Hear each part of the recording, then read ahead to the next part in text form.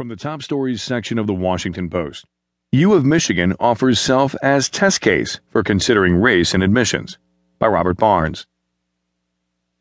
If the Supreme Court decides to end university admission programs that consider an applicant's race, the University of Michigan has advice for other schools. There are plenty of other ways to encourage campus diversity, but there's a catch. None of the programs Michigan has tried have resulted in as many students of color as before.